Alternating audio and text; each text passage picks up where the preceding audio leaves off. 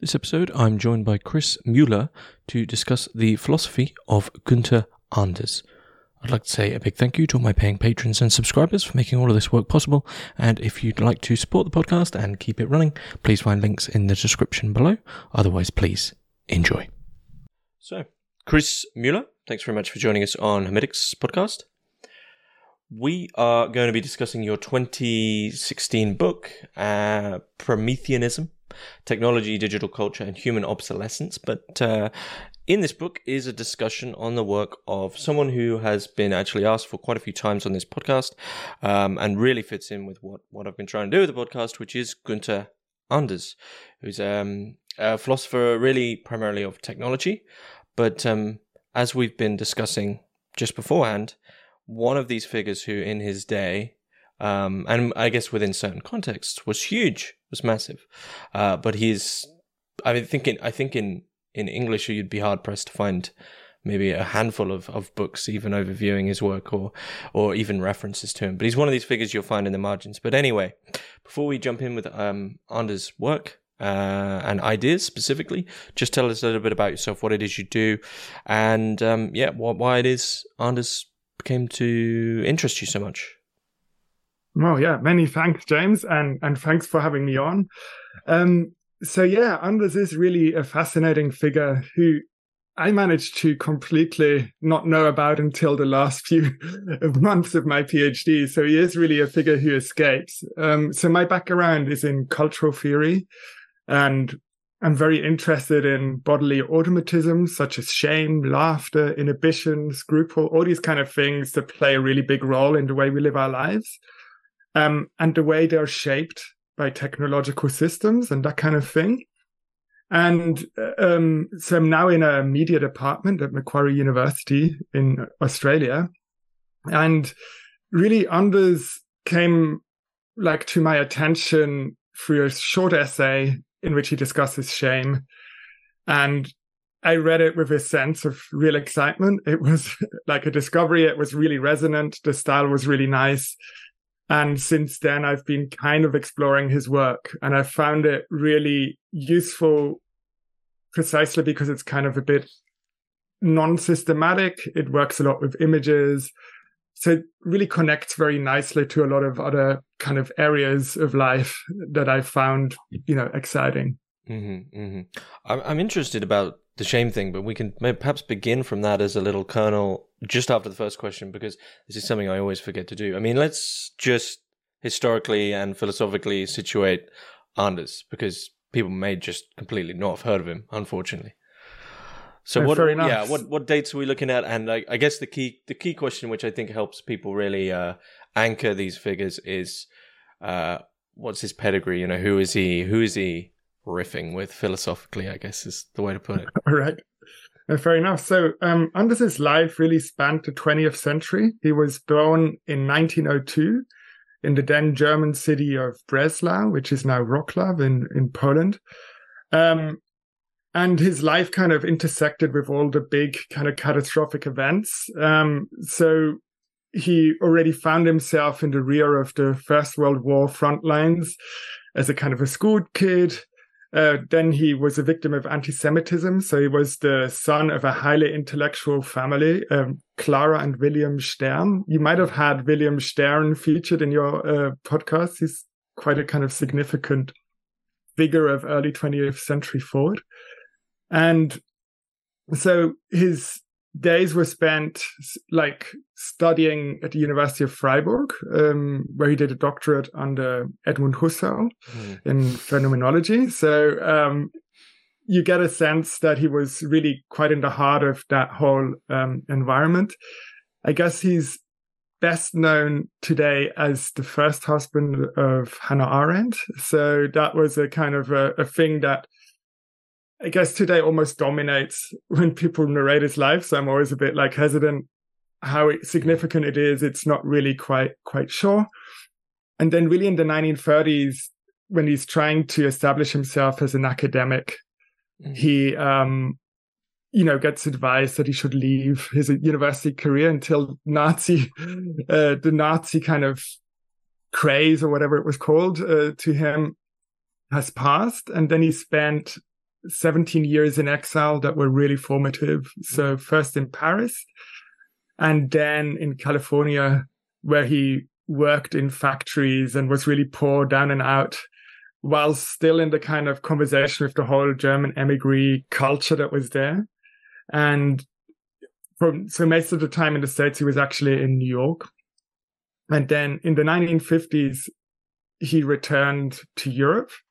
And that's really when he started publishing his books. So he's kind of a remarkable figure that he ended up publishing close to 30 books. Mm-hmm. But most of these were written after he's 50 years old, or at least published, right? So there's a lot of writing that he's drawing on that is earlier. So he was spiritually French, really. They always write so much. And there's sort of something humorous there that I sort of feel I have to mention, because I think it's probably the first time I've ever heard of such a thing.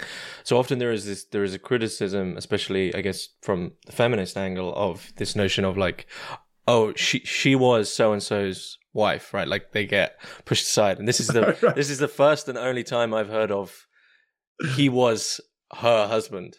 You know, it's one of the few times in philosophy where I guess, you know, like there has been, I guess, the hierarchy has gone the other way in an organic sense, whether or not you agree with it. But it's humorous. I've never heard of such a thing before. It's quite funny.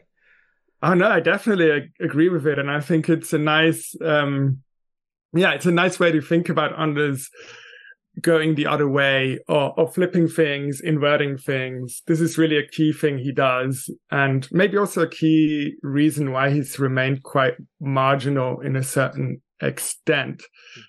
So when did he die? Sorry. So he died in 1992. I'm just trying to get my dates right. And so really from the mid 1950s to his death, he lived in Vienna. Mm-hmm. And he was, he would travel for his work, but he never taught at a university after in the States. So in the States, he was a lecturer at New School in New York for a brief period.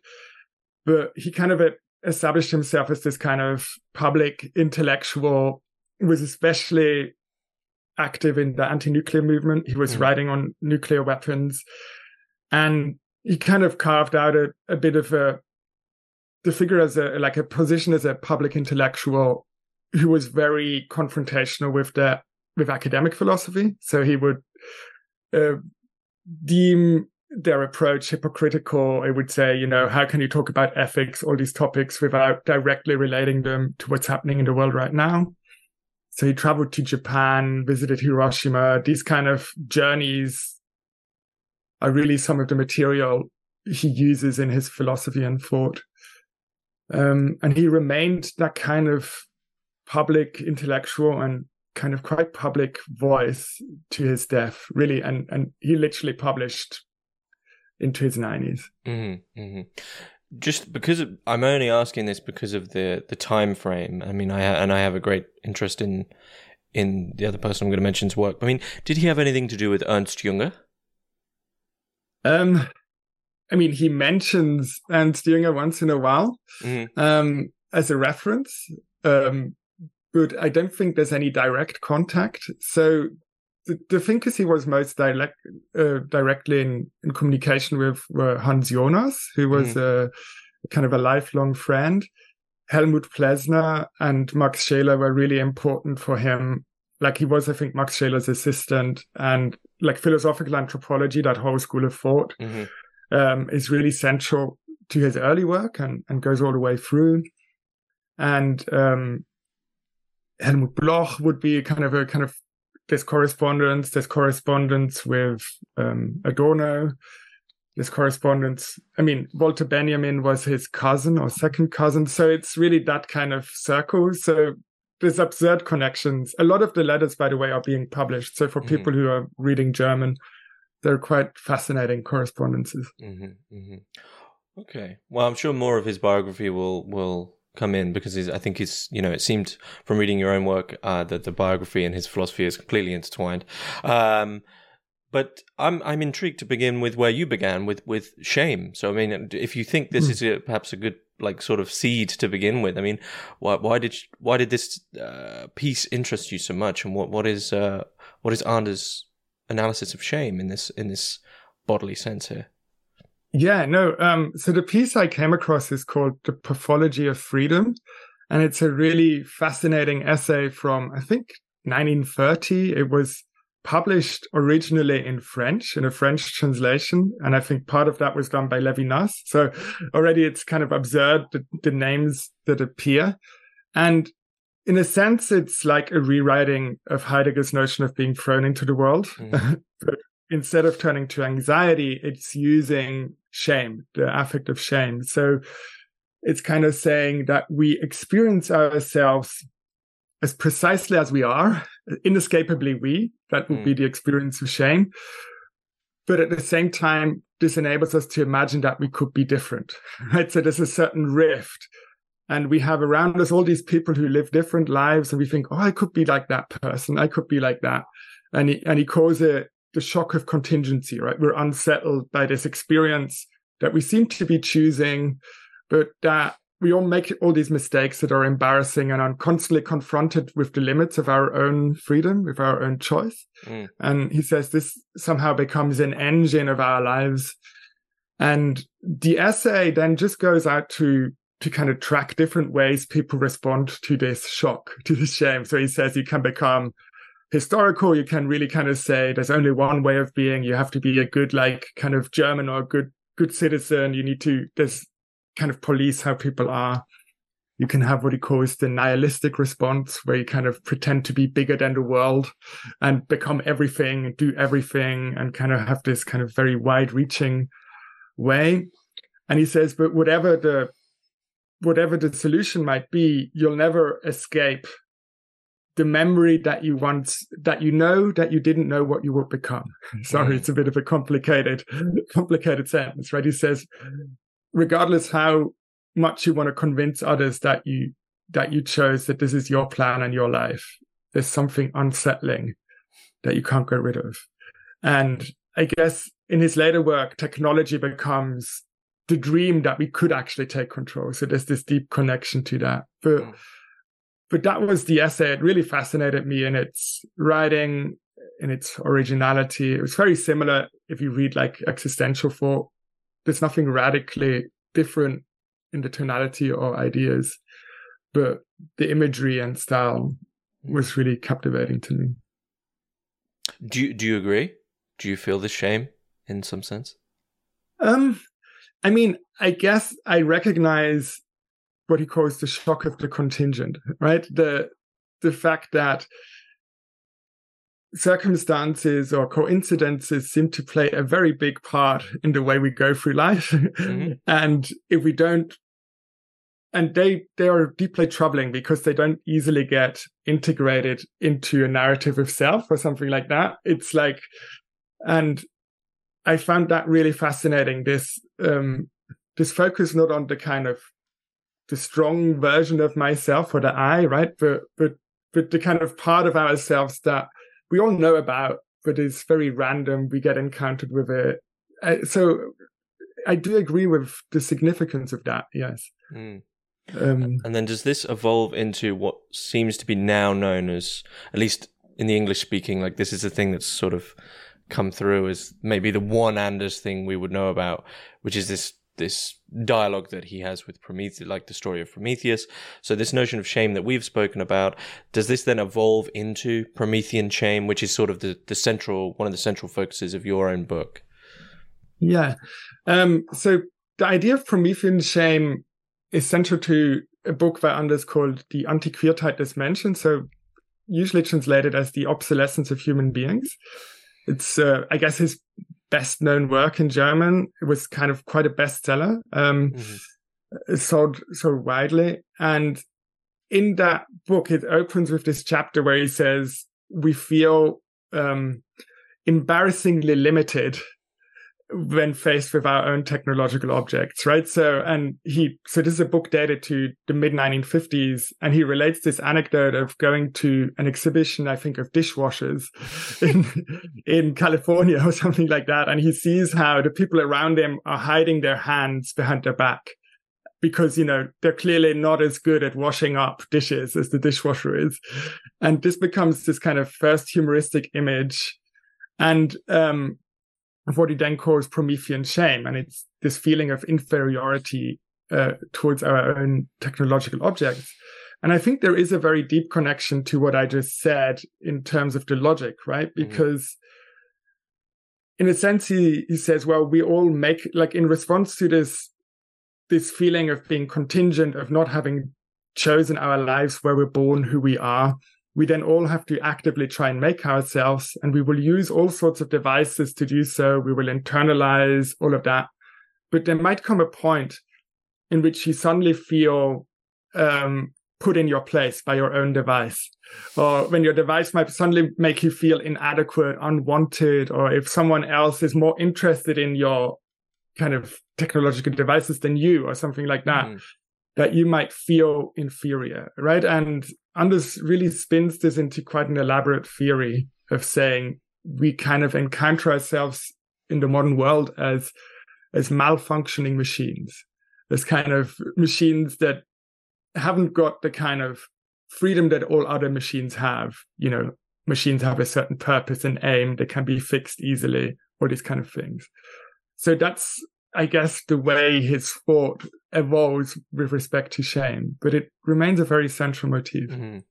It seems though that so I've had a fair few primitivists, such as John Zerzan, on the podcast to try to defend their view of, like, we should go back. And it seems to me that whole idea really is critiqued very quickly by the notion of, once you have symbolic language, once you move away from the consciousness where you're just in symbolic form, symbolic language, move through to abstract language, like talking like we are, you really can't go back. And it seems perhaps the same thing would apply with Anders of, well, we're in this situation. So is there an agency in terms of, like, should we try to become more like machines, or is this a decision we can make?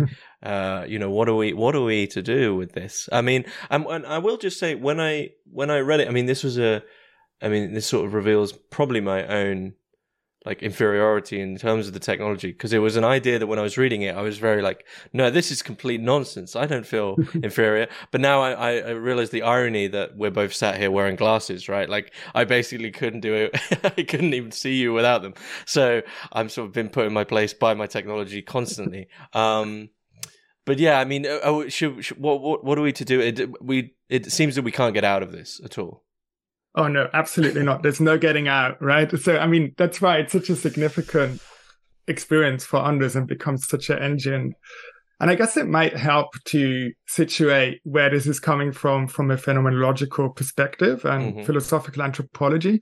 So rather than thinking of technology as a thing that is in some way separate to the human or to our lives, this way of thinking really thinks of technology as an integral part of our sense and experience of self. So it would not make any sense to say non-technological or something like that ever. And a really good illustration is actually the experience of shame, or the experience of feeling naked, right? It's only once you've completely internalized clothing, only once it has become so fully part of your sense of self, that the loss of that clothing can somehow make you feel exposed. So rather than seeing the naked body as the kind of natural animal body, it's, for thinkers like Anders, it's the clothed, fully, like, kind of immersed body that no longer even senses the technology, forgets about the glasses. That's the natural state of being human, right? But what happens if you start to internalize devices, objects that have an agency that is very strong, and an agency that might outclass yours, or might do things that you don't understand, can't explain, all of these things, right? Suddenly the limits of your body and of your own existence will be illuminated in new ways, maybe uncomfortable ways. They might make you feel unwanted, exposed. We're afraid of being replaced. All these kind of things would kind of feed into the wider landscape of Promethean shame. There's something interesting here. I mean, you mentioned the phenomenology of it. So this brings to mind really Heideggerian analysis of technology in terms of the present at hand, and then it becomes ready at hand once we have that, like, engagement of it from Dasein or whatever. It seems that with Anders, this is more of a reciprocal relationship where, like, the ready at hand might actually be on the side of technology. Like, the dishwasher is looking at the human, being like, "Look, come on, buddy, I'm you know full well, like I'm doing everything way better than you."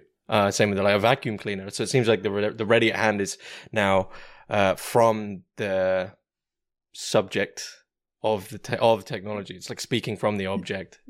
Yeah, and I mean, in a sense, we could also call it Promethean enthusiasm to an extent, right? If you think the lengths to which we go to arrange ourselves around our objects and to make sure that they work smoothly and to interact with them in a way that the functions unfold really well, this becomes a part of Anders's kind of thought, right? If you're willing to kind of train and learn how you need to adapt your own behavior so the machine works well, then on some level, there is a relationship that is internalized that exceeds what we consciously narrate or what we might even perceive.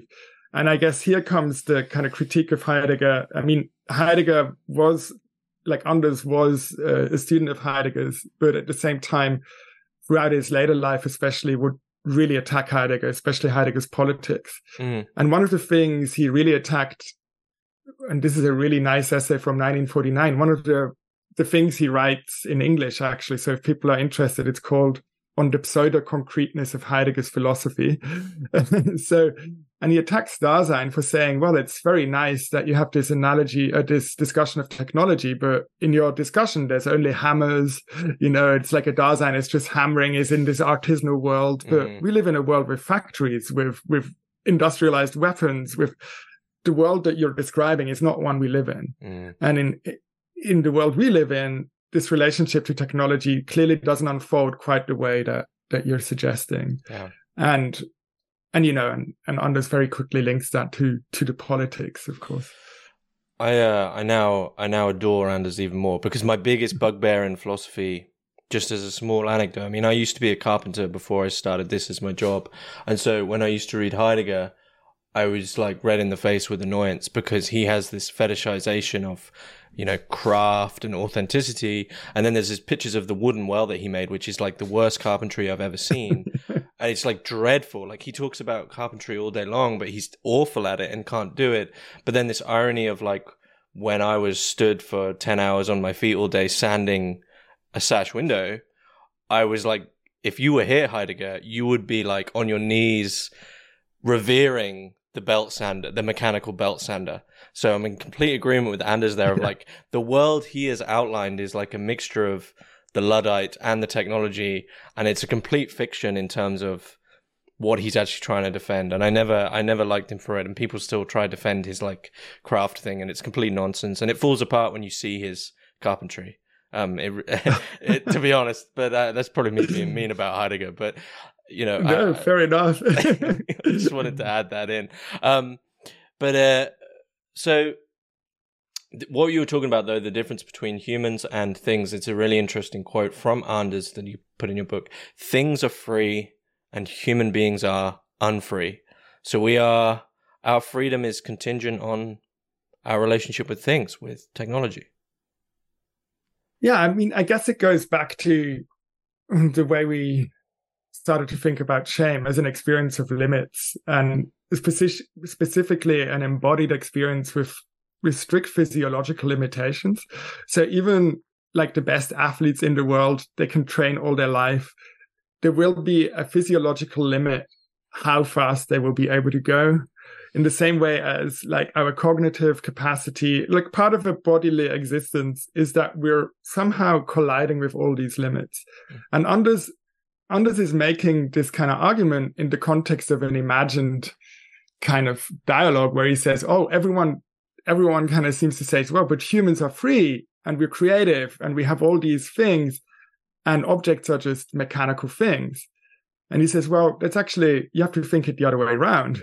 We are actually highly limited in our cognitive capacity, and our senses have certain spectrums, and technology is not bound by any of this. And even though one individual object might have its limitations, he says technological objects exist as a process, as a series. So if, a certain friction is achieved, so if he built a car that is running, say, 100 miles an hour, that doesn't mean that you can't technologically push through that limit. Mm-hmm. Technology can kind of go on and on and on and on. It's continuously reforming itself in a way that we as humans couldn't possibly hope to do.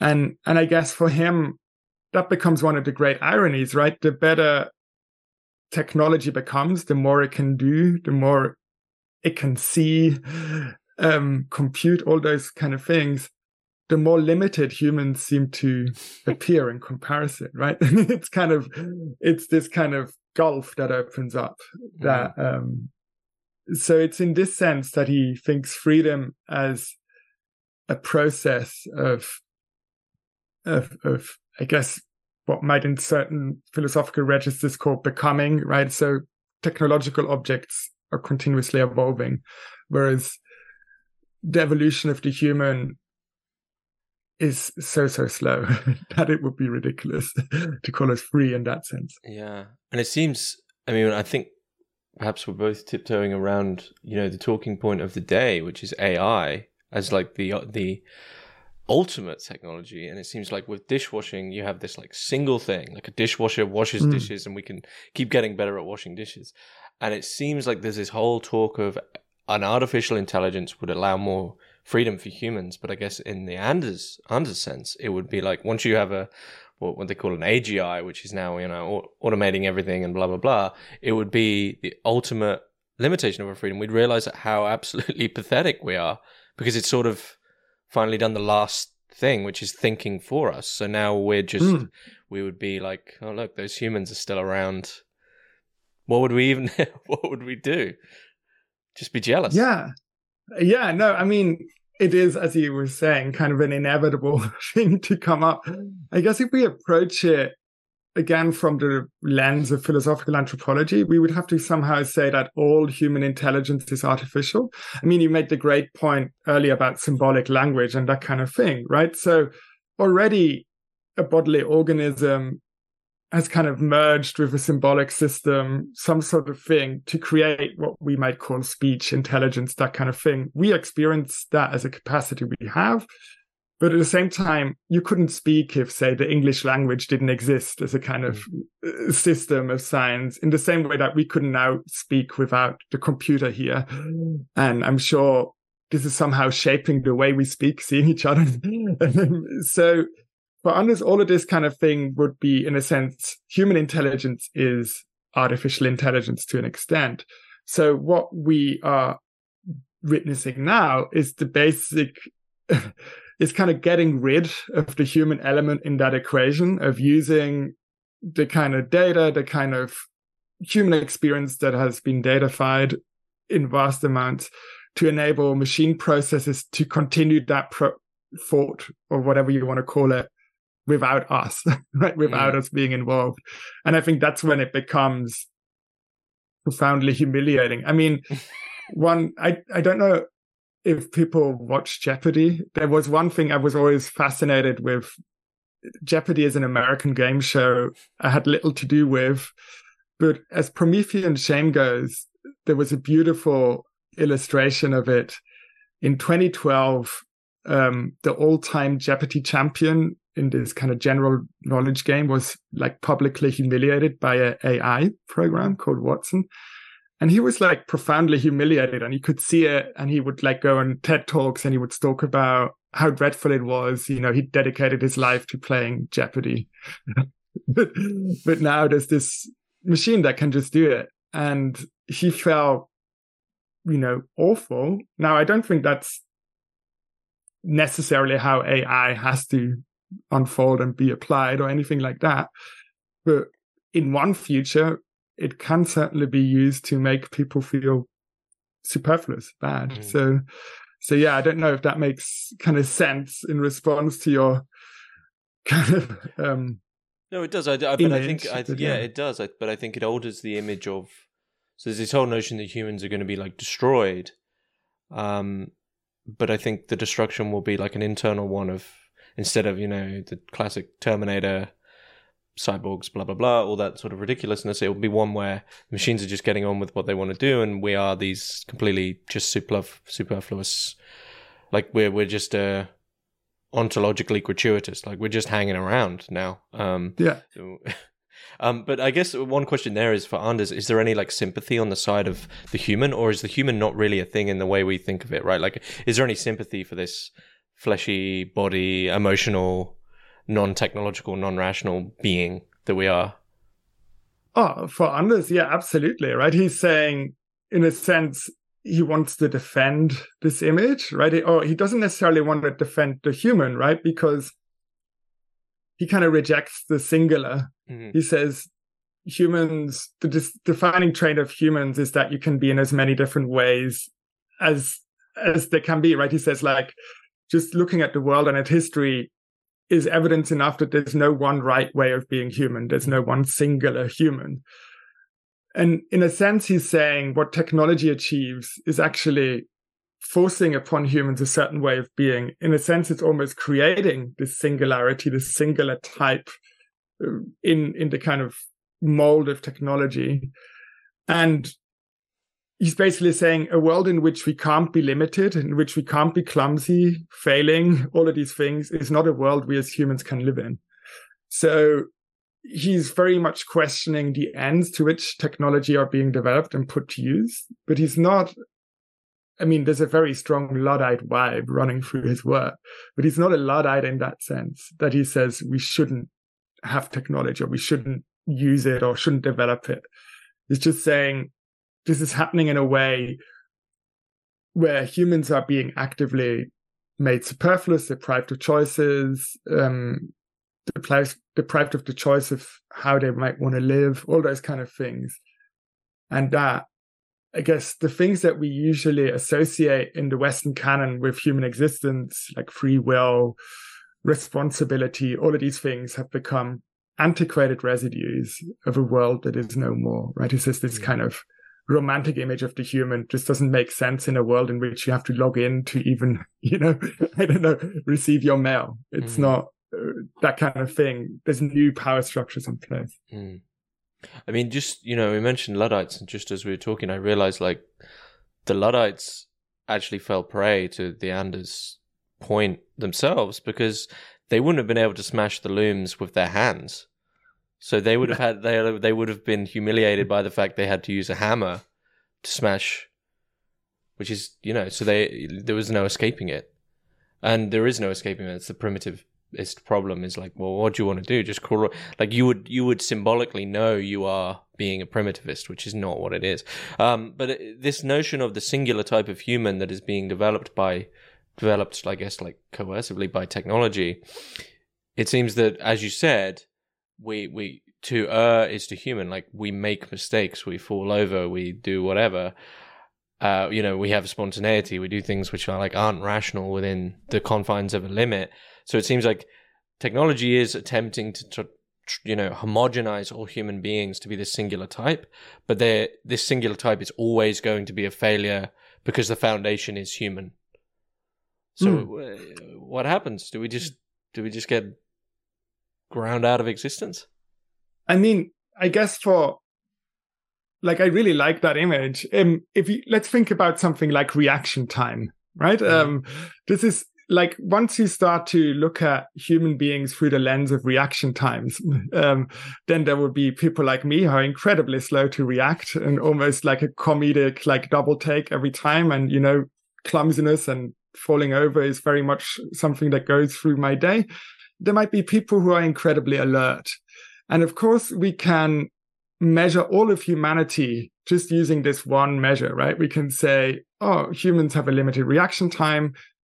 This person here is the best human, like the fastest reactor.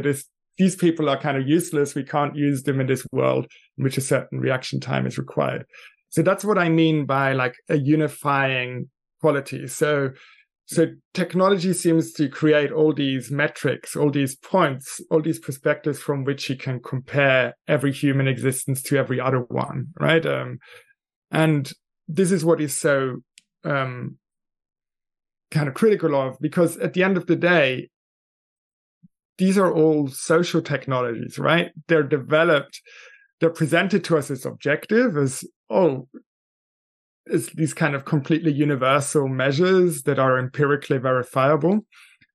but the reason why that knowledge is put to use will be very situated. It will be in the interest, say, reaction time might be to be a fighter pilot, you need this reaction time. So it's already, the significance of that metric is already completely embedded into some sort of worldly structure or political structure. And I guess that's what Anders is so kind of concerned with, that these kind of calculative numerical measures of a human existence seem to be valorized much higher in a world in which we have very sophisticated technology, and the stuff that is hard to quantify and compare kind of is devalued. Mm-hmm.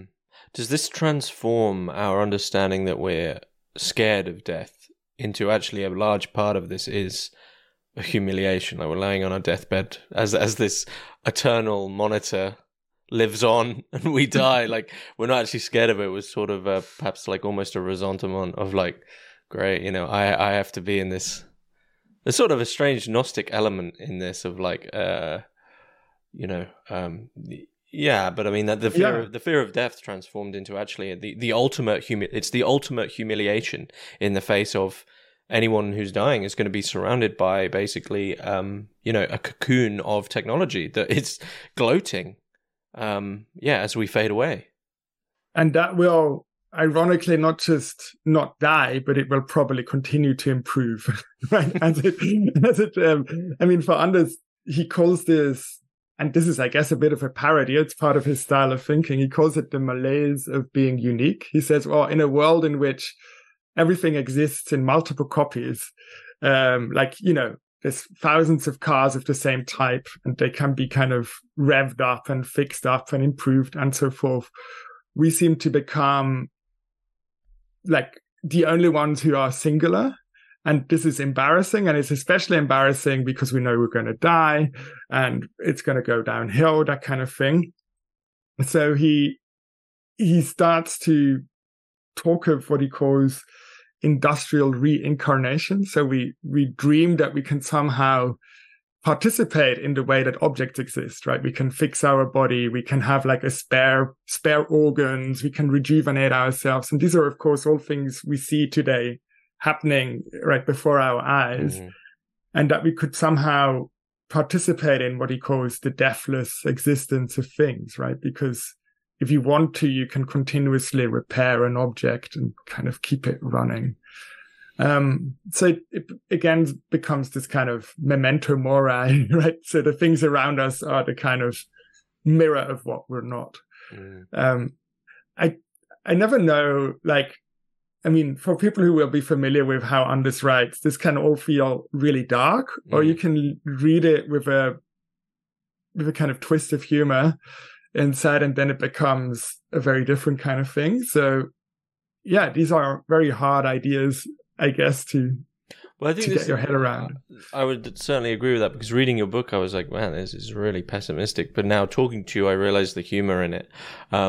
So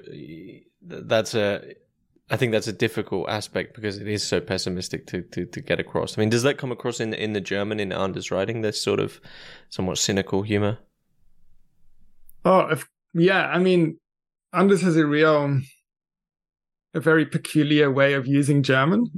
He's a real stylist of the German language, writes very long sentences and creates like these images. So a lot of his thought gives us some sort of mental image that is surreal. Mm-hmm. So he has a very strong affinity to the surrealist movement. He wrote a lot of surrealist literature, that kind of thing. So these are the kind of images he creates. And often they're created simply through the choice of vocabulary. So you kind of slide into them as a mood. They're not really there. So I would say, if anything, the German is probably darker, because in English you have to kind of when translating, you have to make choices. How are you going to handle this? Are you going to lose the image and just translate the content? Are you going to kind of save the image and therefore the immediacy of the ideas? And I tend to go for the latter, because I think there's a certain visual quality. So what is the world? What is modernity? Is modernity itself an abstract function of this stuff that we've been talking about? So I think that's a really tough question to answer in many ways, because I'm not sure Anders has one consistent answer to this. But on some level, the Industrial Revolution is identified as modernity, and simply for the reason that it's the moment when the hammer stops being a hammer and starts being this complex machine that is driven by steam power. Therefore, there's a distance between the human body and the machine, right? So suddenly lots of people are working collectively on one machine rather than having that kind of more intimate touch. And I think for Anders, this is a moment where everything starts to change. So that's a very clear moment. There's another moment which is quite significant. He uses the term post-literary quite a lot, or not quite a lot, but significantly. So that seems to be the shift from a world in which there's mainly text and in which people can interact with written words or language directly, and a world in which reproduced images start to kind of populate existence. So that's the birth of photography or something like that would be the beginning of a post-literary age, a post-textual age in which language is joined by all these other forms of mediating and communicating that are not text-based in quite the same way. So these are two really decisive moments of modernity, I think, for Anders. And the third one would be the end of modernity is very clearly dated. That's Hiroshima, right? So that's when we have entered, according to Anders, a new epoch, what he calls the end time. So that's the really dark part of, or the kind of confronting part of Anders' thought starts there. And end times in the sense of sort of a technological eschatology? Like the end times of the human race, like technology is now well on its way to destroy us.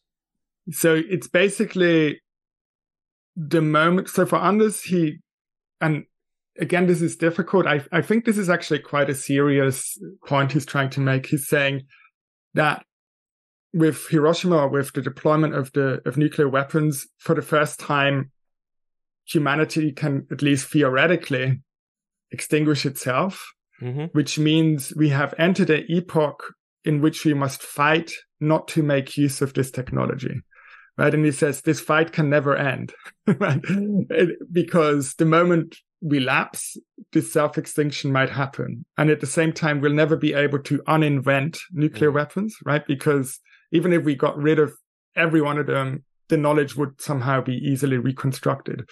So he's kind of saying we've entered a new kind of time, a time in which we need to learn how to live with these technological forces, but in which we're clearly not yet up to that task. We're still pretending we're good old humans. We still focus on like our individual feelings, that kind of thing.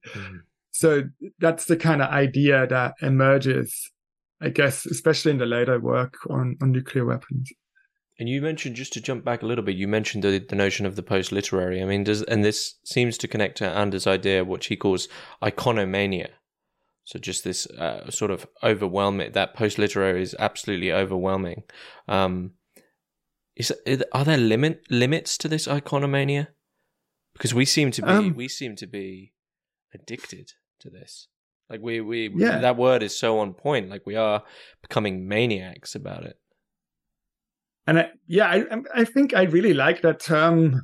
And I find it very intriguing how Anders talks about images and photography, because he clearly seems very fascinated with the technology. And this is generally the case. He's always fascinating. He always tries out these technologies and talks about them in a very pragmatic sense. But then he comes up with these really kind of surreal, oblique images. So he introduces the idea of iconomania by kind of saying that he's never met anyone who didn't carry a picture of themselves in say their wallet. And he starts to kind of say, oh, that's really curious, because I'm standing right in front of the person and they will show me an image of themselves and say, look, that's me. And he says, oh, images seem to promise this control, this clarity. I can show you who I am, what I am. So he talks of it as an addiction to taking images, to earning things via images, to framing them in our way, and to be able to reproduce them. The idea that we talked about, that you might die, but your image lives on, that kind of thing. And again, he's approaching this in a very concrete and immediate sense by observing the strange kind of behaviors. So people might be embarrassed to show you a picture if they look much better on the picture and say, oh, this picture is so good, and I actually feel less accomplished or beautiful or whatever than in this picture, that kind of thing. But in relation to what we've been talking about, I mean, I can't remember when I was talking about it. It was a long time ago now with some guest, but it was about the notion of social media and sort of virtual realities where one will have an avatar. So, you know, it might be like a cartoon image of themselves or some video game character, but an avatar they've created. And the sort of irony that the notion of that's my avatar implies what that was based upon is the real you. But what we're talking about here, it seems peculiar, like, okay, so there's an image of me, which is like preferable because I've curated it and I look all good and whatever. But equally, as we're both talking, we've already mentioned the fact that, like, well, I'm wearing this piece of technological shirt, I'm wearing my glasses, I've got my headphones in, et cetera, et cetera. So, like, that abstract realm of what we related in the AI to that, like, machinic intelligence or the technological intelligence or the technology, reminds me of a quote I heard recently from Amy Ireland, where she says, as soon as a human being puts on a pair of pants, they're a cyborg. So, like, we are avatars. So this real human is gone. Like, it's completely disappeared. And I don't know where to go with that, but, like, it's sort of an existential crisis of, yeah, there's me where I've just tailored myself more in the picture I'm showing you. But that it gives us a bit of security that we, not in the picture, are our real selves, but equally our real selves are completely reliant on exactly the same language to exist. So there is no real us. I think, I mean, it's a really beautiful image. I really like that notion of, you know, the moment we put on your pants, or we're cyborgs. And I mean, I would completely agree with the notion that I guess there's no real human that can be separated from technology. And I think that's a really crucial point to come back to. But what Anders seems to track or suggest is that, like, technologies such as, you know, once you think your image is more important than you are, you begin to actively limit yourself. You're going to maybe not go out. You might prefer living via your avatar, and your avatar is allowed to kind of go anywhere, be seen by anyone, that kind of thing. But you might not afford yourself that same freedom. Now, of course, there's an irony here because we just said, oh, there is not, the avatar is me and not me, right? But I think that's always this kind of tension that Anders would highlight. It's not so much that one part of you is more or less real. It's what part of you do you think is embarrassing? What part do you want to conceal? What part do you want to work on? And who makes that decision, right? Is it you? Or is it some sort of pressure that is coming out of this technological system I mean, social media, it's freer now, but there used to be a very, very strong template function, right? That you had to upload a profile picture in a certain way, where you're literally being formatted by the interface in a certain way. So a lot of the stuff that Anders writes almost is metaphorical when he says, you know, the world becomes like a template and a matrix, as he calls it. That just describes the basic function of a lot of our interfaces. This is fascinating. This is something I wrote about a year ago when I was trying to figure out something that sort of confused me at the time, which is, like, I don't know how familiar you are with, like, popularity of certain video games, but there is a subset of video games which are basically, if you were to explain them to someone who's not into video games, not that I'm huge into them, but they would be like, that can't be a thing. So, like, really basic simulator games like Truck Simulator, like you're just literally simulating trucking, or Power Wash Simulator, where you power wash houses, right? These are like the most popular games. And I was trying to figure out, like, why do people want to like work all day and then come home and exist in a simulator of like, I'm going to drive a truck across a 1-to-1 map of the UK, which is that like there's no differentiation between that and reality. And it seems here that Anders has probably cottoned on to why this is like, as soon as there's that transference of the real you into the digital or the thing world, the technological world, this was my own argument as well, is that you sort of have replicated life, and now that you are as your avatar, you feel like, I can be a bit freer now. Like, I can't do this in the real world because of human humiliation or shame or like this, I don't know what it is. And now, like, I'm in the world, I'm the thing, so I don't have that limitation. I'm no longer humiliated. But then it's the interesting thing of what do we decide to do in this expansive technological world? We decide to just be better truck drivers or better power washers, or like play The Sims, right? Like, just replicate human life, but in the technological world. And it's sort of fascinating to me why we do that. And it seems Anders has sort of realized why that was way before any of this technology existed, that we just want to be the thing. Yeah, and there's this anesthetic quality, right? Technology inherently for Anders makes you feel good, makes something easier, makes something easier to deal with, morally easier. It's all laid out for you. All of these kind of things, the kind of completely incomprehensible fact of existence is laid out to you in a way in which you can drive through the UK, right? And I don't want to belittle that in any way, because in a sense, there's no difference in terms of that to reading, say, a novel or reading philosophy or something like that. It's also a technology of trying to deal with that. But I guess what Anders, I mean, the image you just isolated would definitely be the kind of thing that Anders would highlight. And this is exactly the kind of thing you would pick up on and say, this is the scene that philosophy needs to think. If we really want to understand the moment we're in and what it means to live in high-tech environments, then these kind of everyday, the spaces that people seek out because they make them feel good and so forth, and the spaces they're trying to escape from because they make them feel bad, or where they need to recover from, where they don't feel they can be themselves. Those are like kind of primary spaces of interest. But yeah, there is this real connection between feeling and technology. There's always a soothing element to technology, which... It's not emotional, though. Is it emotional? Or is it more like plow over emotions and we just have functions with rationality? So it's a really complex thing. So for Anders, I would say, or from this way of thinking, I don't know, I don't want to speak from his perspective, but the way of thinking is that there would be no emotion or bodily feeling that is not in some way shaped by technology. But that the feelings that we have when we feel like the absence of emotion, right, or the absence of feeling would in the phenomenological way of thinking still be a kind of a feeling, a bodily feeling.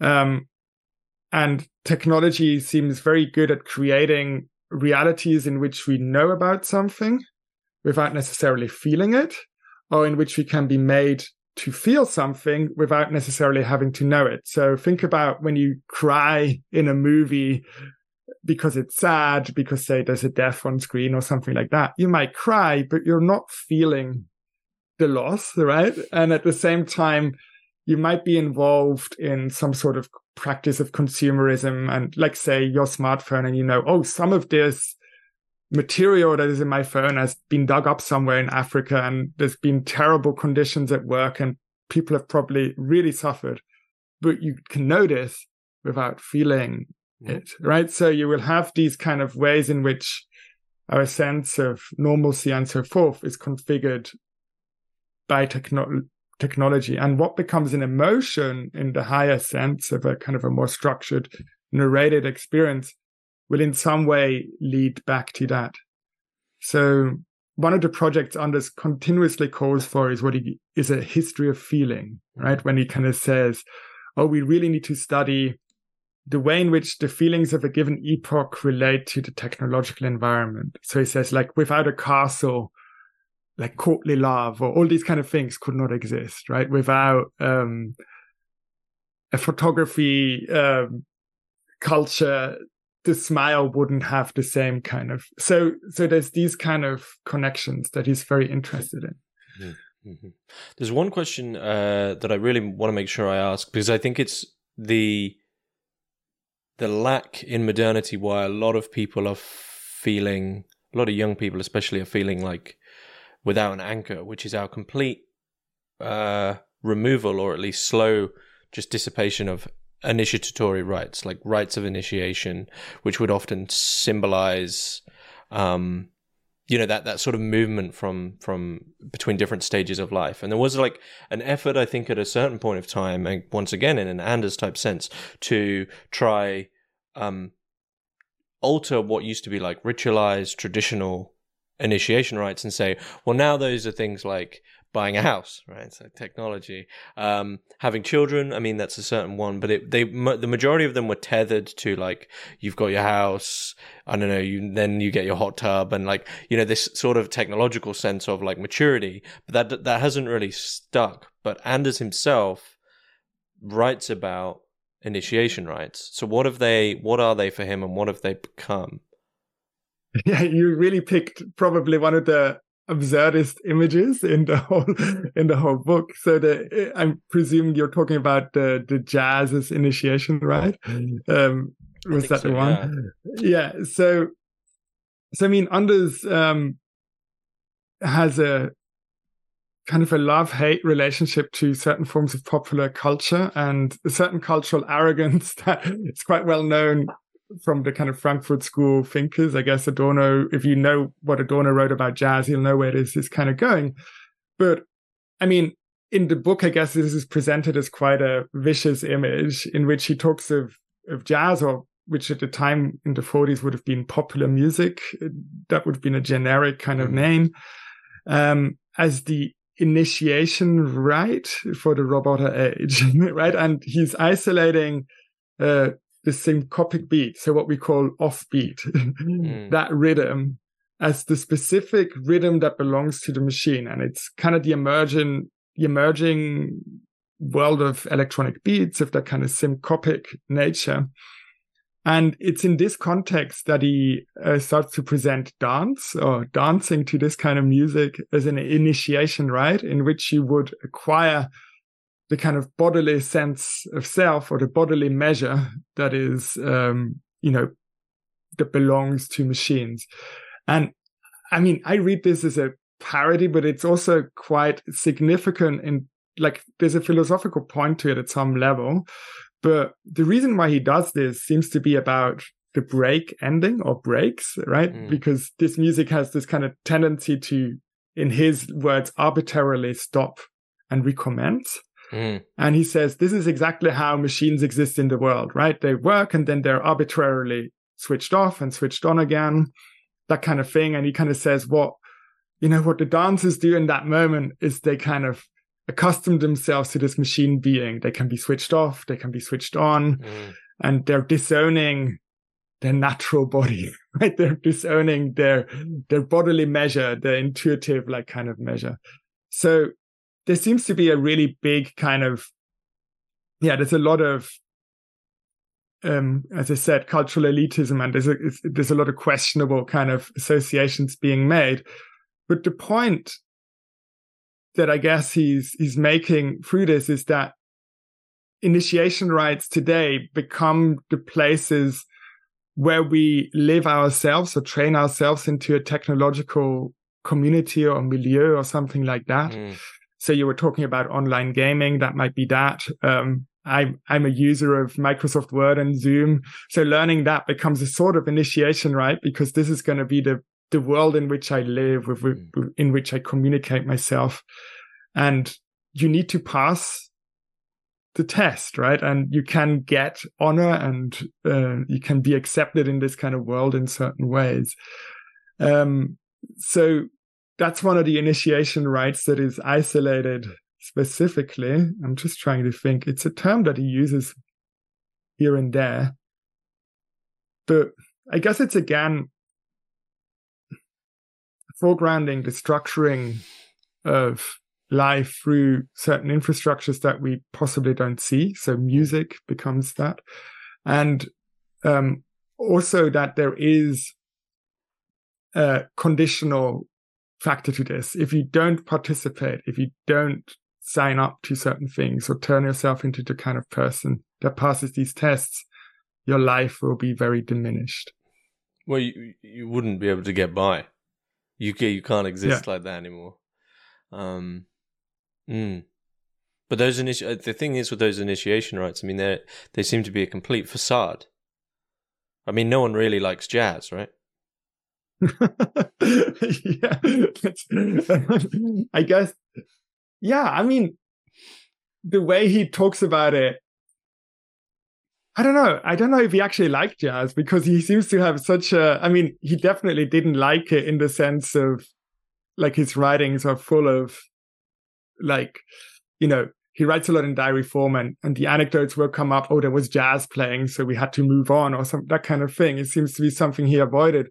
But at the same time, it's the thing he turns to say, this is where I can so the thing that he finds most comfortable for himself becomes the place where he wants to look. And I think that's what is kind of interesting when it comes to our own relationship to technology. It's very easy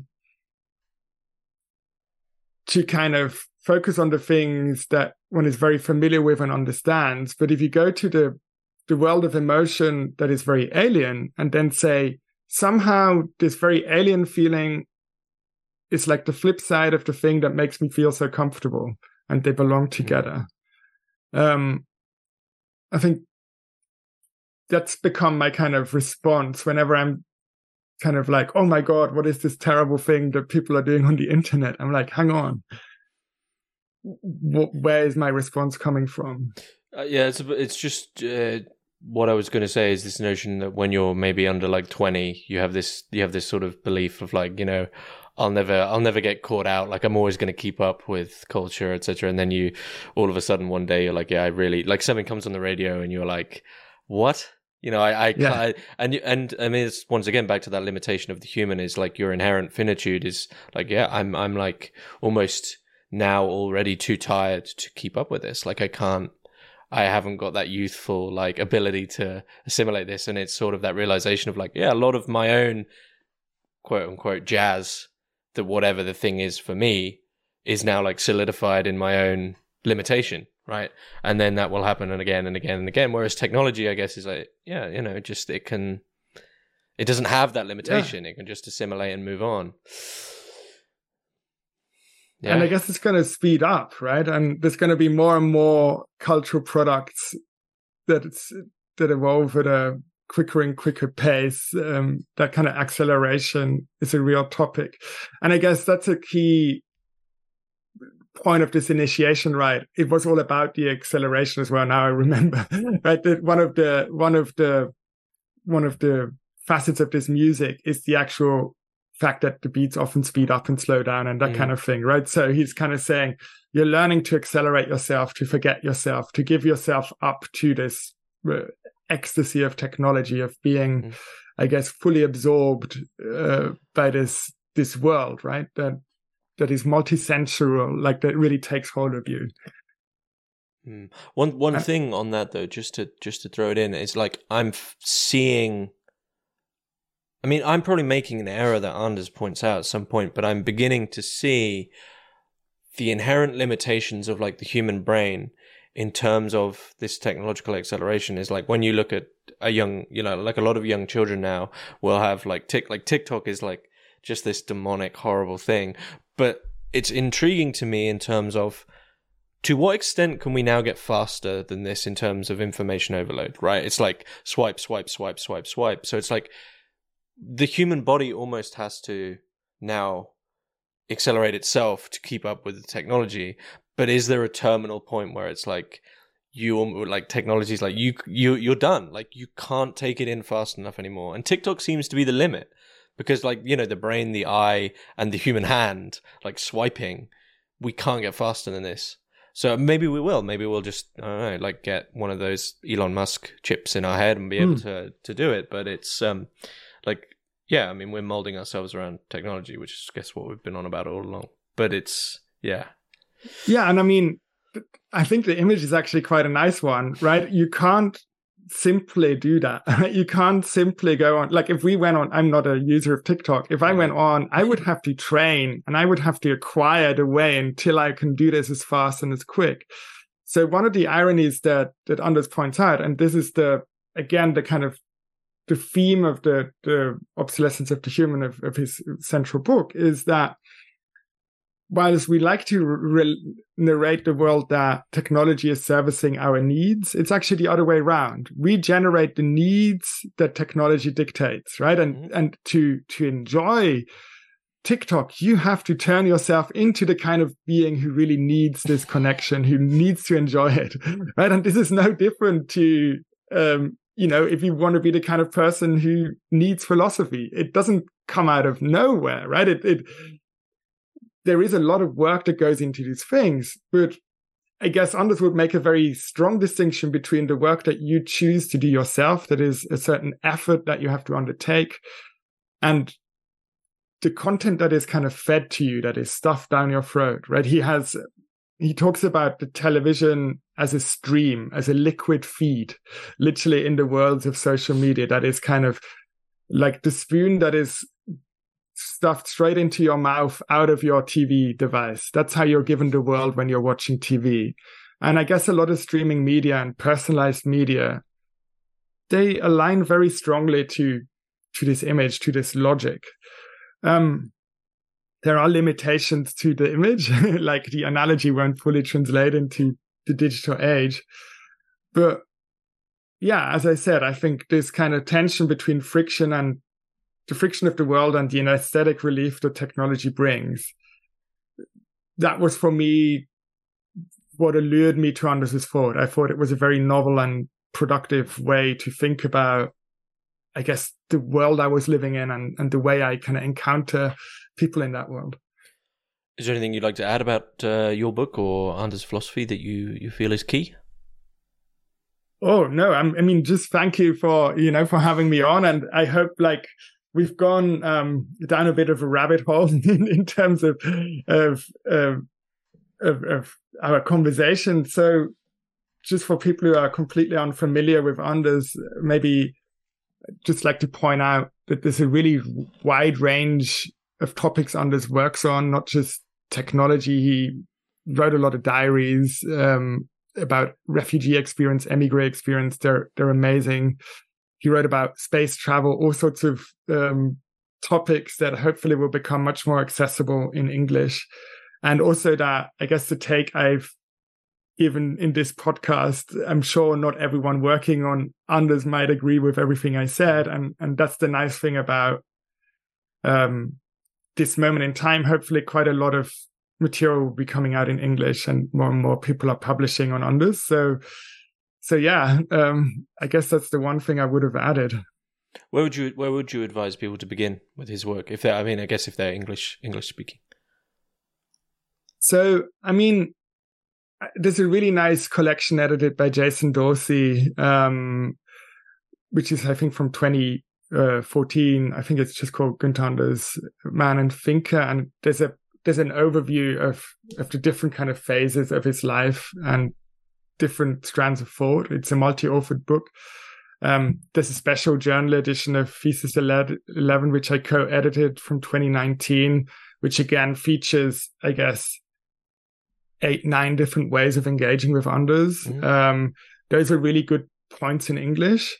But the real point to start would just be to read Anders himself, the work that is available.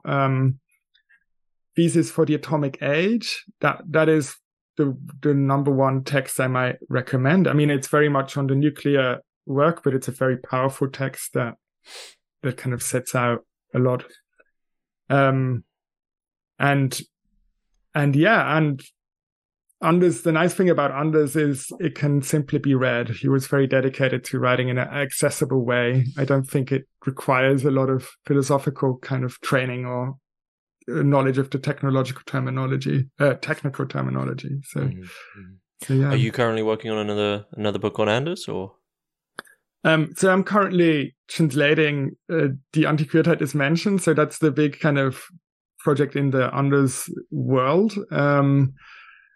So hopefully that will be coming out before too long. So the Promethean Shame chapter we talked about is one chapter of that book, one of 4 chapters. And that will be the next major thing.